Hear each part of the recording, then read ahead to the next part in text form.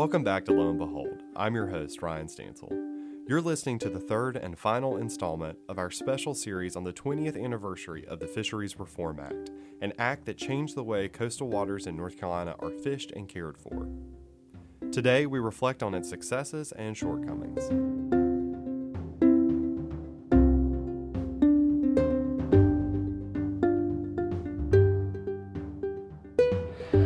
Well, commercial fishing in North Carolina has been going through the slow death throes for 20, 25 years. And what we're ending up with is pretty much the bottom of the barrel. The people that have any sort of initiative, it's like a brain drain in a small community like ours in Columbia, where all the kids with any kind of pizzazz or smarts take off and go somewhere else. That's Willie Phillips, a wholesale and retail seafood dealer. Willie's a respected voice among the commercial fishing community. He's been an advocate for it for decades. His outlook is bleak, but he believes it will take young, savvy talent moving back to coastal communities to save commercial fishing. The individuals that we need back in the industry have to be positive and they have to contribute. I'm talking about to the society at large, not just their own little community. And they have to be business people first and foremost. And they have to be able to survive in a changing capitalist economy and recognize the fact that it's not going to be like it was in the 50s or the 40s or the 30s. Yeah. And that it's a new time and you have to be flexible. Willie was on the Marine Fisheries Commission in the years following the Fisheries Reform Act, and he was a founding member of NC Claw, the North Carolina Crabbers League of Aware Watermen. In the years following the FRA, Willie seen commercial fishermen gradually pushed out of fishing as a result of increased regulations. He thinks this next generation of leadership must force the state to explicitly decide whether it does or does not want to have a commercial fishing economy. I would tell young people to get ready to fight like hell. And the only way to do it is to call the vote. And that vote is, are we going to have a commercial industry or not? And if we are, tell us what it's going to look like. Let us work on developing it and give us a future, because right now we have none and we're not likely to get one. He's not the only one worried about the future of commercial fishing. Last year's commercial landings came in just under 66 million pounds, a fraction of the industry in its heyday. There were 2,636 active commercial fishing licenses in 2015, down from 4,367 in 2000. Local seafood markets across the nation have been undercut by imported seafood, which now accounts for nearly 90% of the seafood consumed in the United States. It's been 20 years since the Fisheries Reform Act, and fishery issues are as complicated today as they were back then.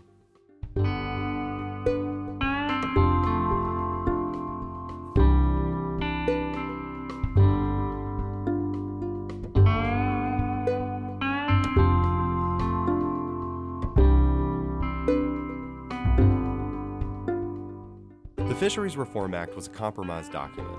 No one walked away from the reform thrilled, but most walked away agreeing it was better than what existed before. Over 1,200 North Carolinians engaged with the Moratorium Steering Committee at public forums that informed the provisions in the FRA. And many people involved in the moratorium speak highly of the process that led to the reform itself. Moratorium Steering Committee Chairman Bob Lucas. I think it's one of the best things that I've ever seen done. It was just so many people involved, and it was refreshing to see them trying to make it better. Can you duplicate something like that? Yeah, but man, you remember all this is for free, and you got all these people working just hours upon hours. So it's something almost unique. I think in hindsight, it was great. Dan Whittle, an environmentalist and then policy advisor for the North Carolina Assistant Secretary of Natural Resources. So I think the biggest lesson is maybe one of process, is starting off by saying everyone has a legitimate, interest in this policy debate. Everyone needs to be heard. What the Moratorium Steering Committee did is they convened these gatherings where people came and could be heard and could talk and could be listened to. And that was a valuable lesson. And it showed that what appeared to be irreconcilable differences were not that irreconcilable. Since Governor Hunt, I haven't seen a governor in the state of North Carolina who's had the patience, had the passion, and had the foresight to actually spend the time and the money. At the end of the day, however, the legislature and the executive branch have a duty to lead. I think that's often sacrificed. Often, if the government's in the middle of a resource dispute, I think they're often afraid to choose. They're afraid to lead. They're really desperate for consensus. And if they don't get it, they're paralyzed. I think some of that happened in North Carolina, but I think at the end of the day, Senator Basnight and Governor Hunt came together and basically agreed on legislation that would move things forward. Dan Whittle is right. The divide between commercial fishermen, recreational fishermen, and environmental conservationists remains tense. Despite the sweeping reform, there is continued disagreement over commercial fishing techniques and gear, the various types of licensing required to fish, stock assessment methods, and regulatory decisions. Today, folks involved with fisheries are questioning the accountability and credibility of the Marine Fisheries Commission and the Division of Marine Fisheries, the two entities charged with creating and enforcing fisheries management policies. They are responsible for overseeing the fisheries management plans that most stakeholders supported as a more rational structure for taking care of the resource. Stakeholders are disappointed that coastal habitat protection plans don't have more teeth, and the composition of the Marine Fisheries Commission draws criticism. The problem with fisheries is not just Bob Lucas and everybody else catching too many of them. There's other problems such as water quality and habitat. So the first thing was mandate the fishery management plans. That was the key. But as I said, you've got to have the habitat and water protection as well. So it also mandated the development of coastal habitat and so forth, and that was done in other commissions. But you know what? All of that is worth the paper it's written on unless you provide the funding to do it. Protecting fisheries habitats and keeping scientific track of their health ensures a future for North Carolina fisheries. And in theory, up-to-date, scientifically grounded data gives regulators the information they need to adjust existing policies and create new policy. In Part 2, you heard concern that the coastal habitat protection plans lacked a budget and an enforcement mechanism. Longtime reporter Frank Tercy. I think it's a wonderful concept, but that's all it is. Nothing's ever been done, to my knowledge. I mean, they update the plan. They were supposed to integrate, permitting, and I don't really see any evidence of that. I never hear it, in any discussion about why something shouldn't be done is because it violates some habitat protection plan. So those kinds of attempts of centralized planning look good on surface and are well-intentioned, but they never really work. Continued water quality concerns plus the present reality of climate change threaten the health of our fisheries. Recreational angler Dick Brame believes ecosystem management plans must include climate change as a factor. Fishery populations are moving, and we have to be able to adapt and be able to manage fisheries that we have never seen before, and we're going to lose fisheries that we've had for a long time. So I guess managing by fishery management plan would hopefully promulgate that. I don't know for sure. I mean, there's been big changes in the fisheries since I was fishing on the piers in the 60s. I mean, in terms of ethics and what you saw and what you caught. I mean, we used to catch several hundred king mackerel a year off the end of these piers at Topsail, and now they catch dozens. So something's shifting. Fish are shifting. We certainly don't see the menhaden we saw back in the 60s and 70s. And they were everywhere. Now you just don't see that anymore. Journalist Sandy Siemens-Ross thinks commercial fishermen are often used as the scapegoats to fishery issues more closely tied to pollution and climate change. There's less water quality testing. There's less restrictions on stormwater runoff. There's less protection of marshlands and wetlands when it comes to building and developing. And those were all things that were critical to the habitat protection plans. In this latest session, there was a stipulation that they had to report periodically to one of the committees in the legislature, and now they have changed that to they can report if there's any change. So there won't be regular updates to the General Assembly anymore on the progression of those plans. If you don't have good water quality and good habitat for fisheries, they don't spawn, they don't live. And when species decline, the ones regulated are not the polluters, they're the fishermen. And a lot of the fisheries regulations that have gone into place in the last 20 years are directly a result of pollution and habitat degradation rather than fisheries actions. You can't keep mitigating loss of environmental things needed by clamping down on the fishermen. It's not difficult to find a fisherman, commercial or recreational alike, who has a problem with the way the Marine Fisheries Commission works. And unfortunately, there is not an appeals process for marine fishery recommendations, which makes it challenging for citizens to hold the Division of Marine Fisheries accountable, a provision some fishery advocates wish had been included in the FRA. Here's Dick Brame. I wish it had provided for a way for citizens to sue the Division of Marine Fisheries for not acting. It didn't do that. I remember asking a Diener attorney, I said, it says right here in the fisheries manual that you should conserve, protect, educate, promote, do all this. And he looked at me and said, but nowhere does it say they have to be good at it.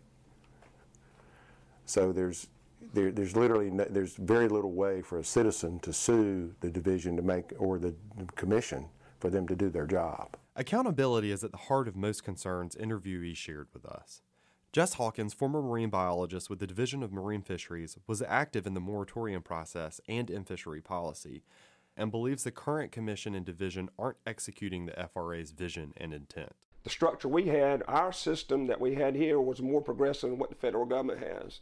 Now, the federal government system is more progressive than what state has. Our state was looked upon as a system to replicate. And if I was another state now, I would not want to replicate what we were doing it here. I think it worked very well up until, the late 2000s. And here in recent years, I don't think the Fisheries Reform Act has been fulfilling what its visionaries had intended it to be. The committees quit meeting frequently to try to be progressive and proactive on dealing with issues. They became reactive, so they only would meet when the division had an issue or the commission had an issue that they wanted advice for or were made to have advice for. The leadership at the division convinced the General Assembly to eliminate a fair amount of the advisory committees. Now, they used the money as the main reason for decreasing it because our state was going through tough budgetary times, but most of the people, when I worked with them, they had been willing to go to a meeting without getting paid. And they were paid only $14 a night. They would serve the state as an advisor even if you didn't pay them anything. Bob Lucas, who chaired the Moratorium Steering Committee, is also concerned because the commission no longer engages regularly with the advisory committees that were established to help consolidate and organize citizen oversight.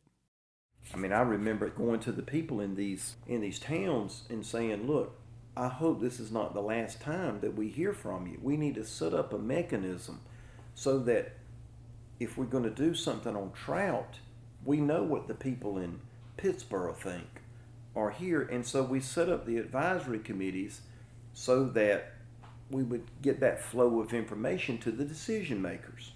The reason I say that is I heard that after I was out and everything, that the funding was so tight they couldn't pay the travel expense for the people on the committees.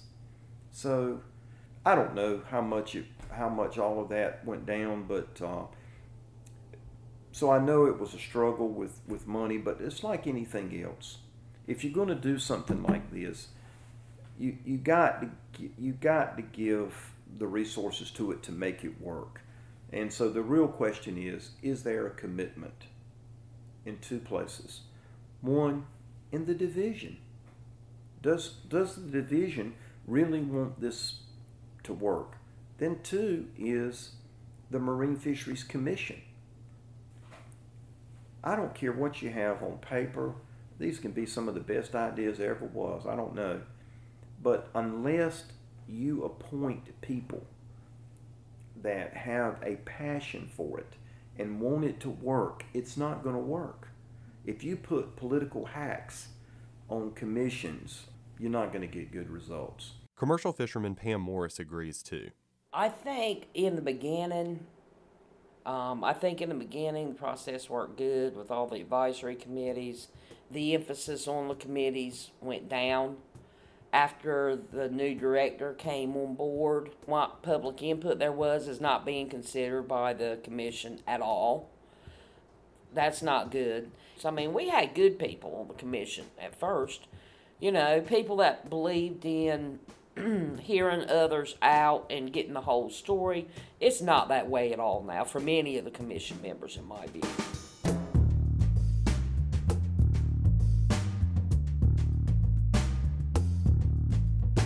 There's been talk at revising the FRA, even scrapping it. The debate and drama surrounding fisheries policy is usually framed as recreational versus commercial fishing. But it's a mistake to simplify the issue to that. Healthy fisheries, healthy water, and healthy coastal habitat are issues of concern for all North Carolinians. Jess Hawkins believes at the end of the day, commercial fishermen and recreational fishermen have more in common than we, and perhaps they, are led to believe. Now, there are people that are really, really vocal advocates on the internet and in media that say that fish should be for only one user group and fish should be only for a certain use.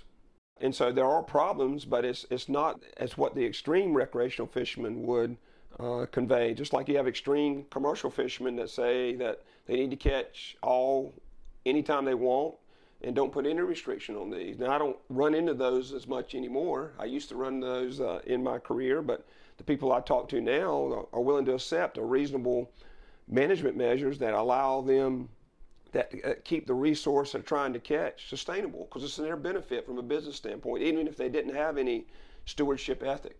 But most of them do have a stewardship ethic because they realize that if they don't, they might not be able to work next week or next year or 5 years from now. So there's same thing with a recreational fisherman. The regular recreational fisherman has that because he or she will want to come catch those fish. North Carolina politics look a lot different today. So does our coast. Millions of dollars continue to be pumped into the coastal tourism industry, and as property taxes go up, as old industries that once sustained them are gone, many of these historic tiny fishing villages in places along the coast are now facing hard realities. And the topic of fisheries has less command in the press than it did back then. Former Governor Bev Perdue. I think the big difference now with the legislature is that they are so busy. The legislators are so busy and the issues are so complex that the squeaky wheel really does get the oil. And I wonder if there were marches like there were around the issue today, and if there were associations that were as energized and organized around fisheries as there were when I was involved, if the passion wouldn't reemerge. Willie Phillips knows firsthand the struggles commercial fishermen faced. He's worked with hundreds of them. There is no hope in the industry right now. I mean, there's no prospects for anything turning around. I mean, I'd love to say different. I mean, I'm sitting here holding, millions of dollars worth of facilities specifically for commercial fishing. But the reality is it's going away unless something happens fast.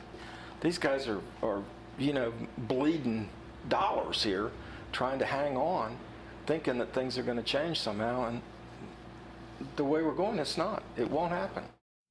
Phillips argues for a radical reframing of commercial fishing, one centered in conservation and in stewardship. We don't need the food. We're getting 90% of it from overseas. That'll only continue. They're the other value that they bring to the table, the potential that they bring to the table, as being the stewards of the public trust resource, of being people who are out there on a daily basis, able to record and pass on to the other people within the state that depend on their seafood, the conditions that their waters are in. It's a huge, huge population in-state has no idea what's happening out here when it comes to our waters and whatnot. They just flush the toilet and it goes into the Roanoke River in Roanoke, Virginia, and winds its way through 200 and some other sewage treatment systems before it gets down here and gets dumped down into the Sound. And they think, hey, great, it's not around my house. I can't see it from here. But if they understand how important it is for the overall vitality of our Earth, our ecosystem, our Gaia, then for some it makes a difference. We should be deifying it instead of destroying it, degrading it. And the commercial fishermen have an intrinsic role in that, can have, by both supplying the resource for food consumption and the mental resource to know that you're doing the right thing for nature and the ocean, which sustains everybody one way or another. So, to me, commercial fishing is not about how many tons of protein you can dump on the dock. It's about the balance you can achieve.